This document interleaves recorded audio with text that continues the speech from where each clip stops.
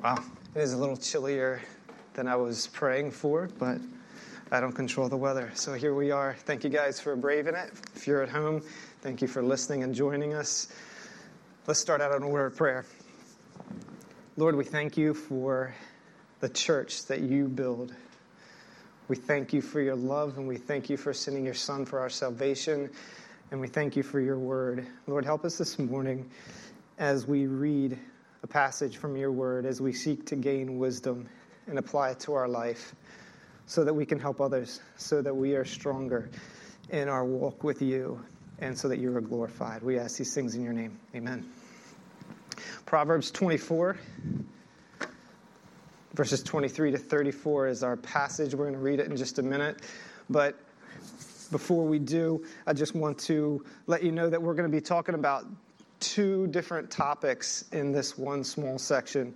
One deals with impartiality, which is wisdom in our words, and the second topic has to do with laziness, and that deals with wisdom in our work. So we want to look at those two things this morning. And at first it might seem a little disconnected. Even as we read this passage, we're going to see it jump back and forth between these two topics. So it may feel disconnected. But I hope by the end that we'll see how these two come together and how purposefully the writer of this wise saying goes back and forth for a purpose. It isn't a mistake because he mentions both topics and jumps back and forth twice within just 12 verses. And so there seems to be intentionality there. And so we want to hone in on that. And I think the reason for that is because he wants to draw out the importance of wisdom with our words and wisdom in our work. He's going to address impartiality, that is favoring one person when we should be fair and honest. And he's also going to be addressing diligence in our hard work. So let's read our passage together. Also realize that it's a little not warm out there, so if you guys need to stand up and walk around, if you need to move a little bit to warm up, I totally understand. Proverbs 24, starting in verse 23. These also are sayings of the wise. Partiality in judging is not good. Whoever says to the wicked, "You are in the right," will be cursed by peoples, abhorred by nations. But those who rebuke the wicked will have delight, and a good blessing will come upon them. Whoever gives an honest answer kisses the lips. Prepare your work outside. Get everything ready for yourself in the field, and after that, build your house. Be not a witness against your neighbor without cause, and do not deceive with your lips. Do not say, "I will do to him as he has done to me. I will pay the man back for what he has done." I passed by the field of a sluggard, by the vineyard of a man lacking sense.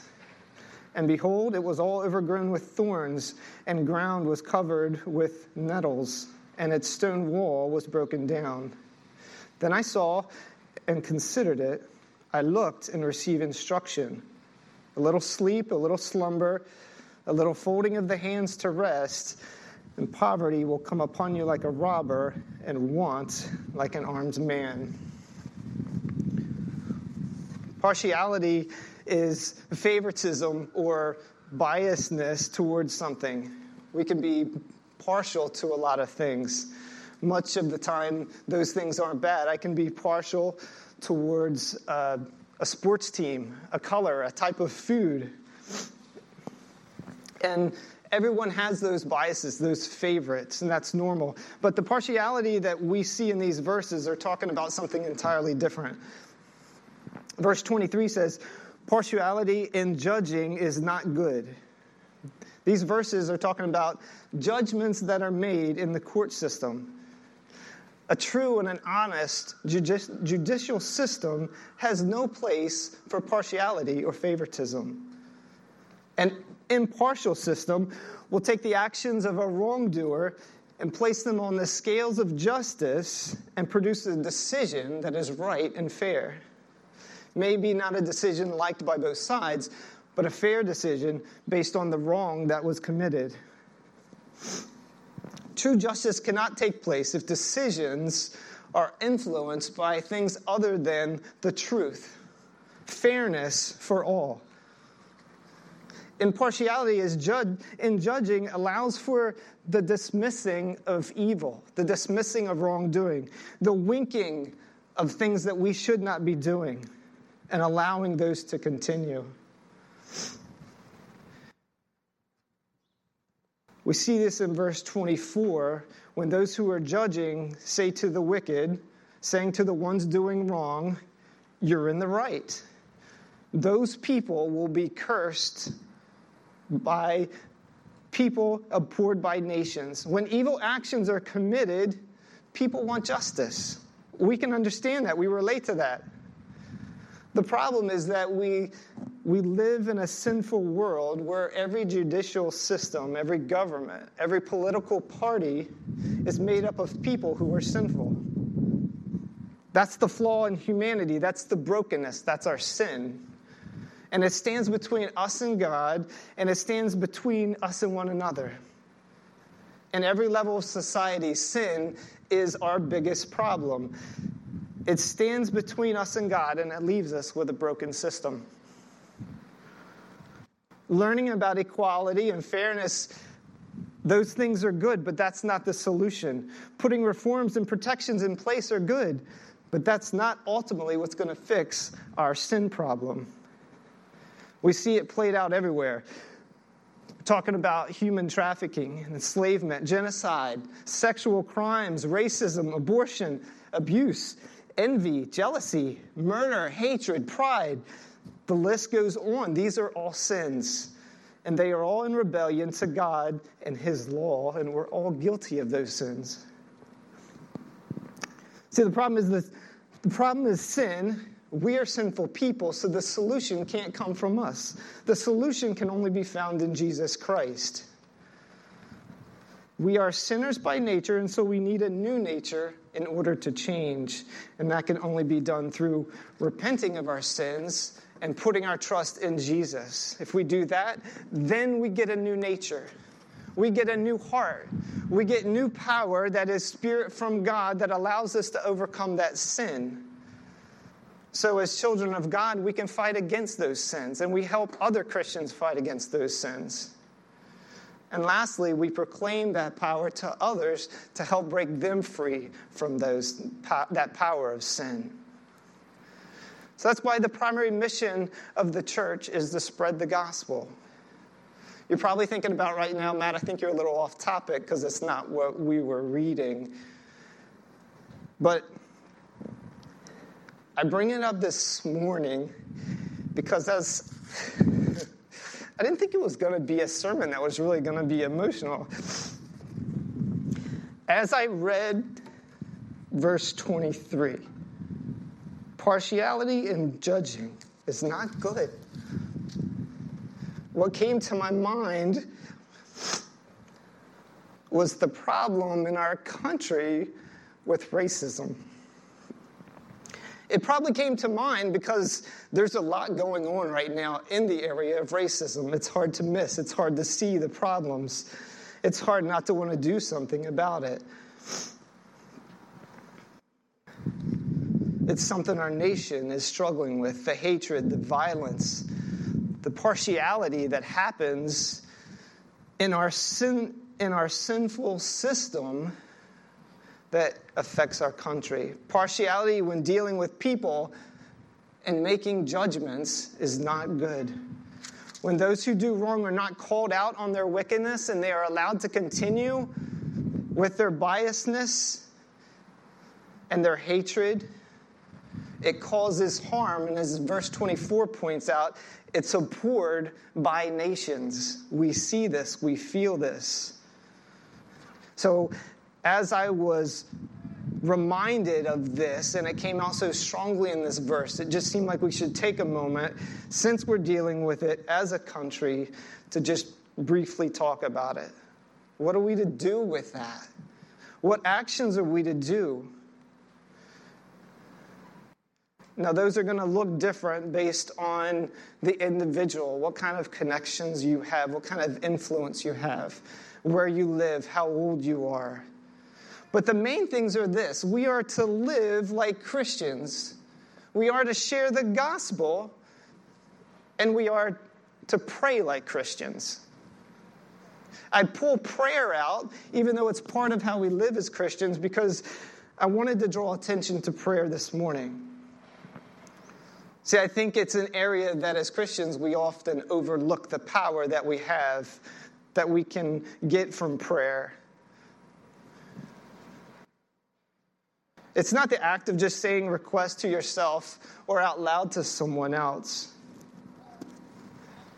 But get this, it's an opportunity for us to sit down at the table before our King and lay a request in front of him, to ask him for his help, knowing that we lack the power and the resources to fulfill that request. We bring it to our King, our Savior, our Creator.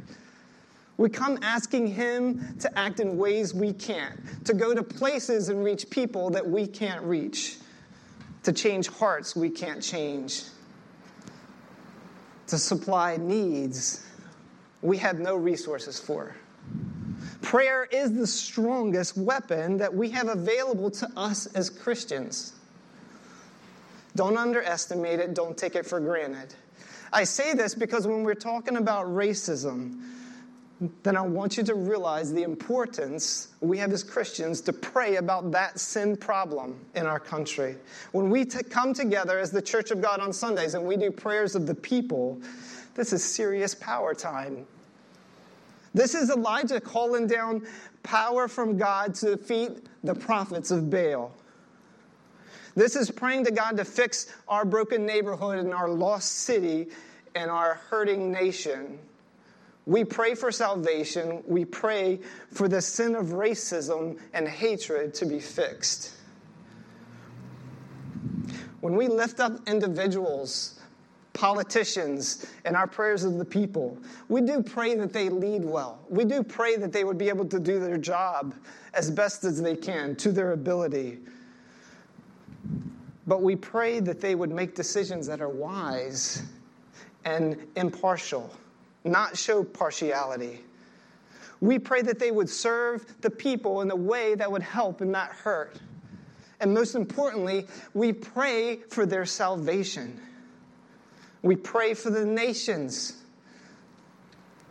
that while they're being torn apart by all kinds of wickedness, we pray for our God to move in and change hearts, to fix the brokenness, to change the things we can't change. That's why we pray. So verse 23 and 24 tells us that partiality is not good, and people hate it. Why? Because it's an injustice. It's not truth.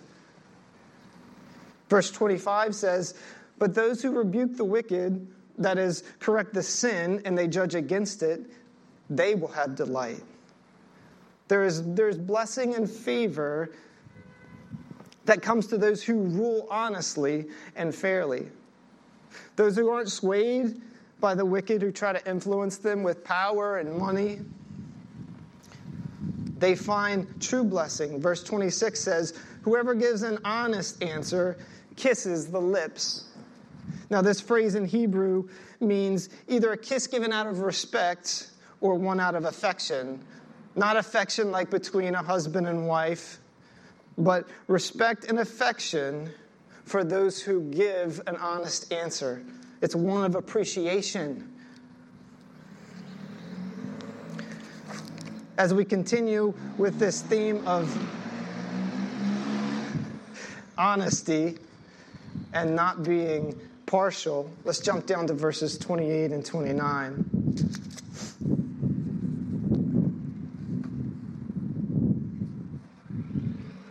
"Be not a witness against your neighbor without cause, and do not deceive with your lips.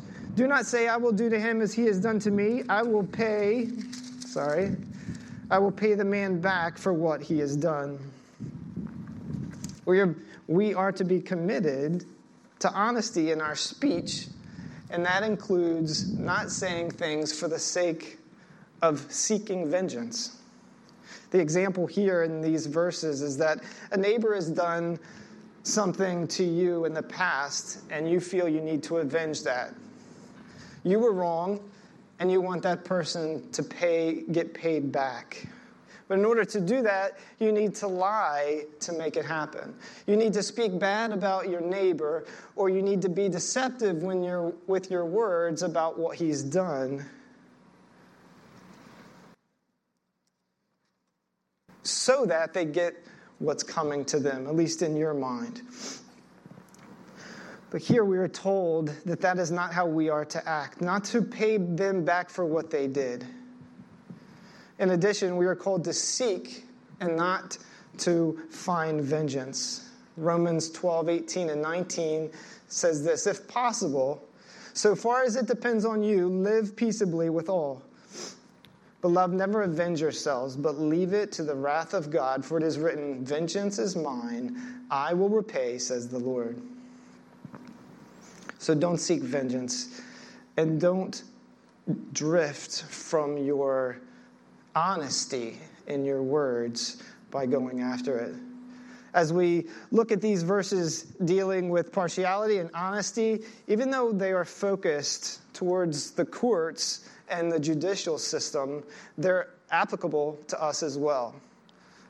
They call us to build up with our words and not to tear down, which is exactly what partiality and dishonesty does. Think about what that might look like in your life. If you're a teacher, a parent, a student, an owner, or an employee, what would honesty and impartiality look like for you?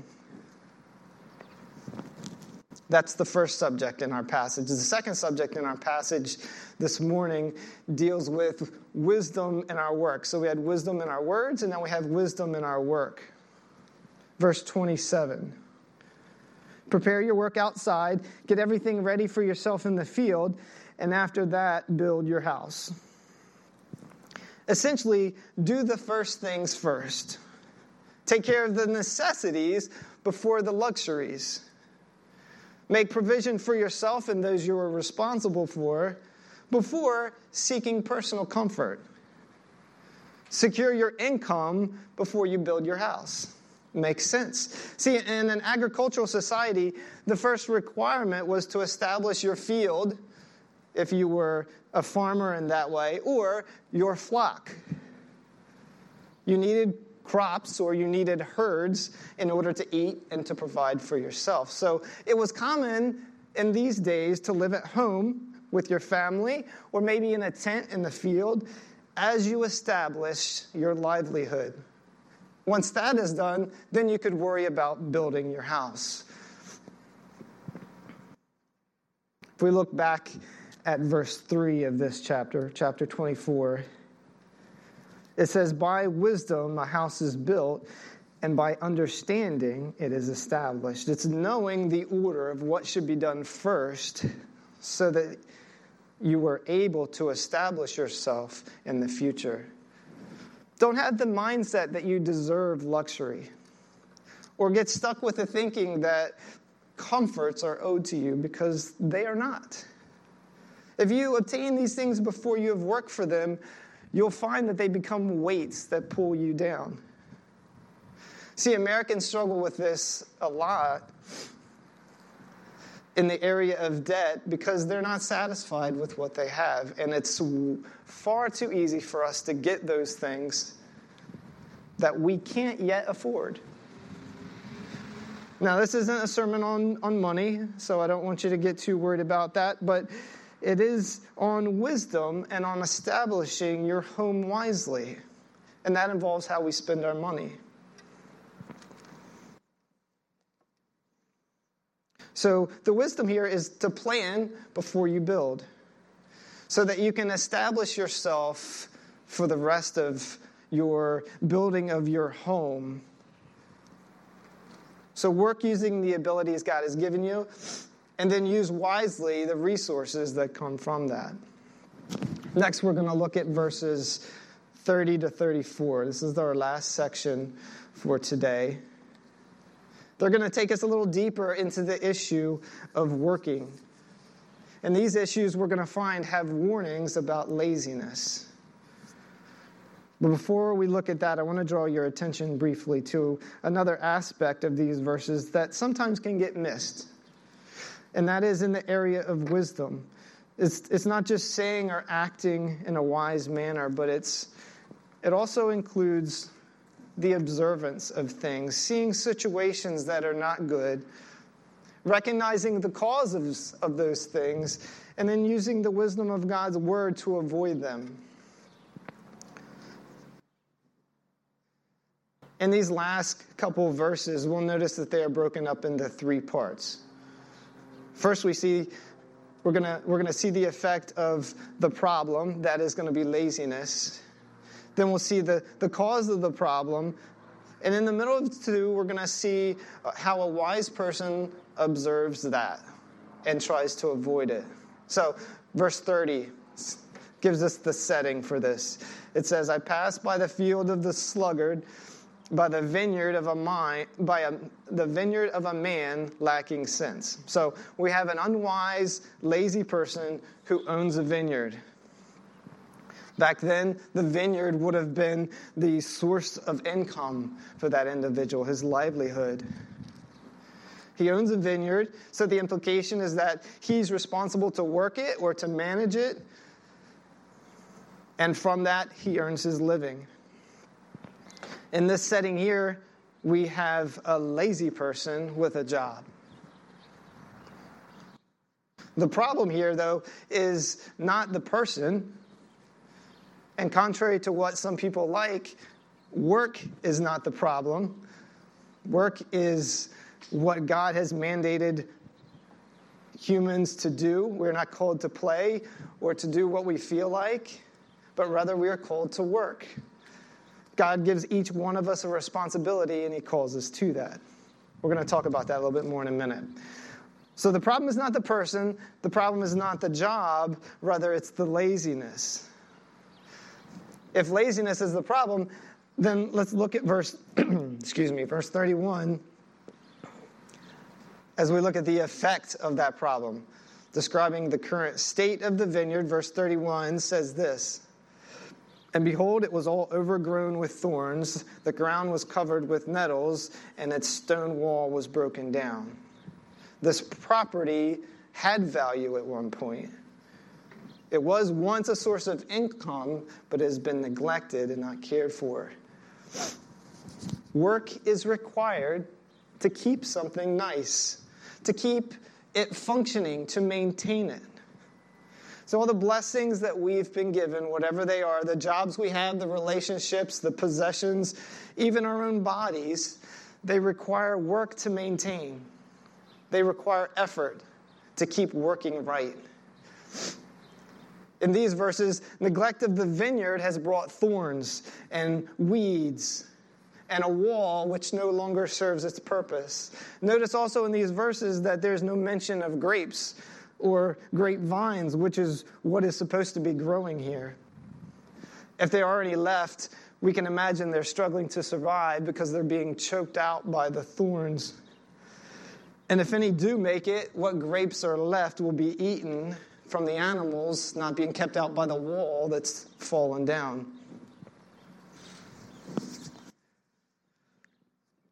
As we think about this work, and as we think about the thorns that are growing up, it's important here to see the distinction between work that we're given and the curse that was placed on us from our sin back in the Garden of Eden.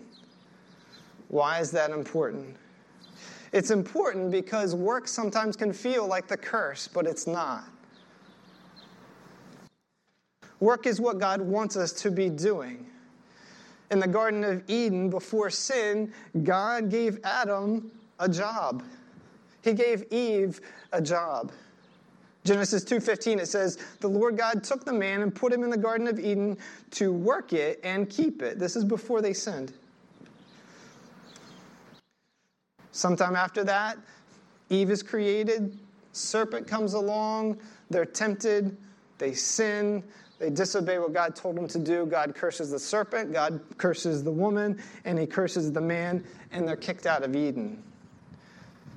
Genesis 3:23 says, "Therefore the Lord God sent them out of the Garden of Eden to work the ground from which he was taken." So before sin in the garden, in paradise, they're giving work. After they're kicked out, after sin, they're still giving work. So it's a responsibility given to us by God, not a curse. But that doesn't say that the curse did not make it harder. It did. From a spiritual standpoint, because we are sinners, it's harder.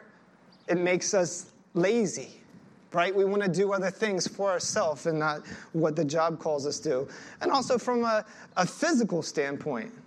Genesis 3:18 says, "Cursed is the ground because of you.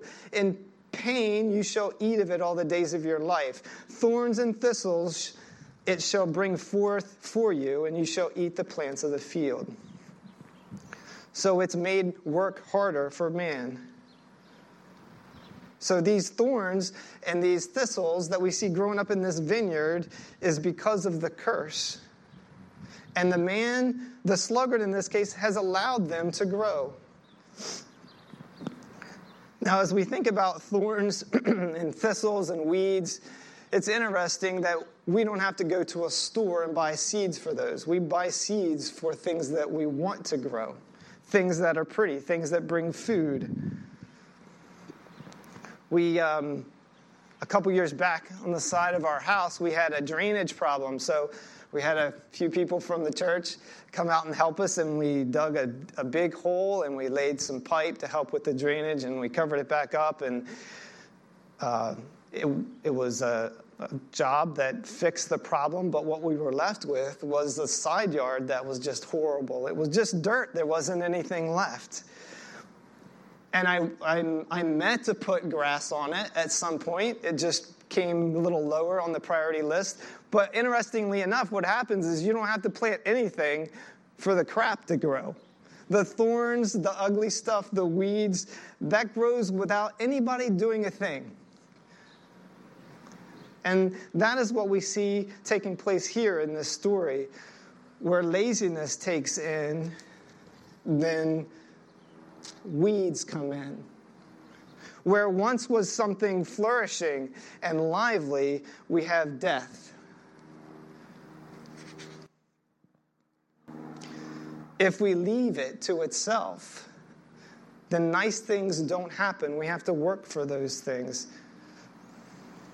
The vineyard did not get cared for, and so the fruit died. The money stopped coming in. The land that once sustained life and generated income now was worth nothing.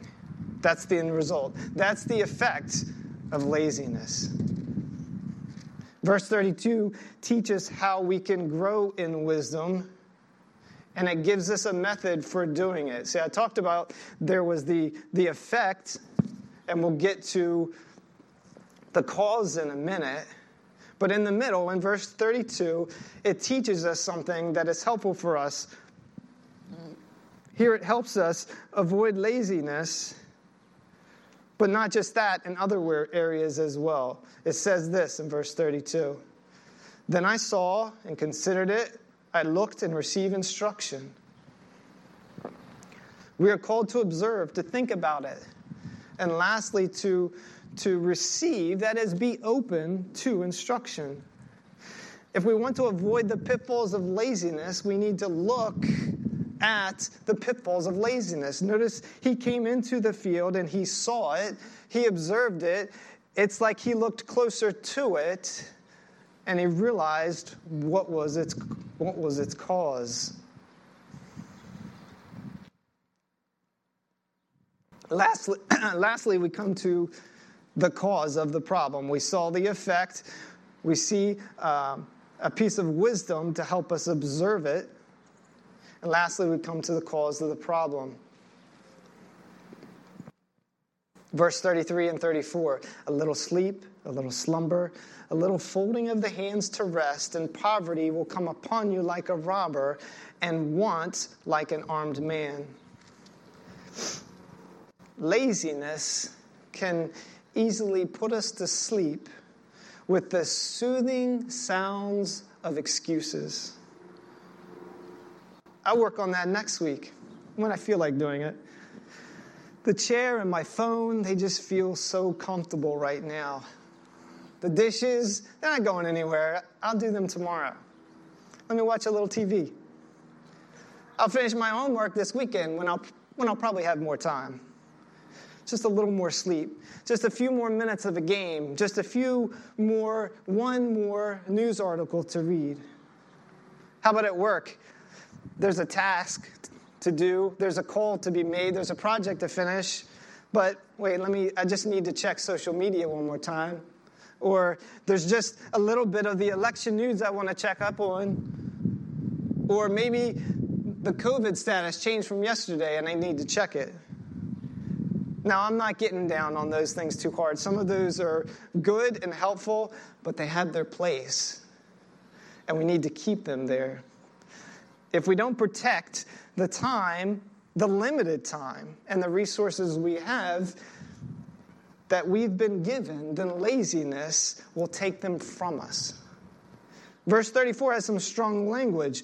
It was repeated back in chapter 6 of Proverbs, and we see it again. And poverty will come upon you like a robber. No one plans to run out of time. No one sets out wanting to miss an opportunity or not take care of something so that it loses value. The sluggard in this passage had no plans of letting his vineyard become destroyed.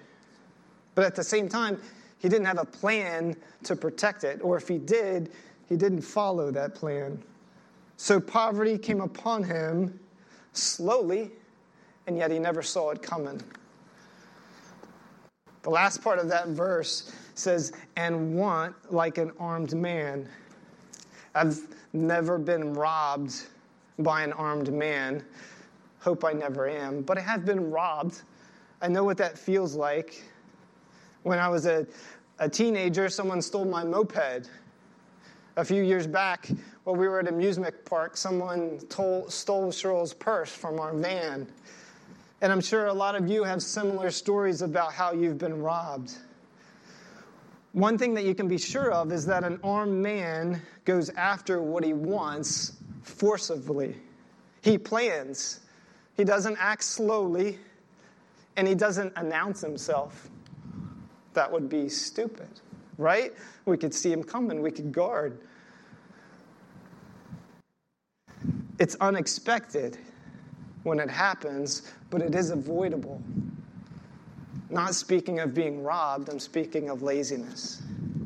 So guard yourself against laziness, because if you don't, it will rule over you. It will take over your resources and your time. Now, these verses talk about physical laziness and physical poverty, but as we know, wisdom in Proverbs has connections that go way deeper. They're connected to our spiritual lives. So if there's dangers with laziness that are true on a physical level, how much more are they true on a spiritual level? So guard your spiritual lives against laziness.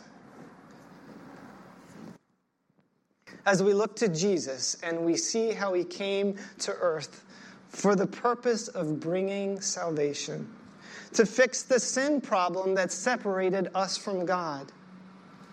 He knew the work that he had to do. He was honest. He was diligent. He was sinless. And even though he was judged unfairly, in every way, he did not avenge. He continued on, and for the joy that was set before him, he endured the cross and suffered the shame to make our freedom from sin and rightness with God possible. That's what Jesus did for us.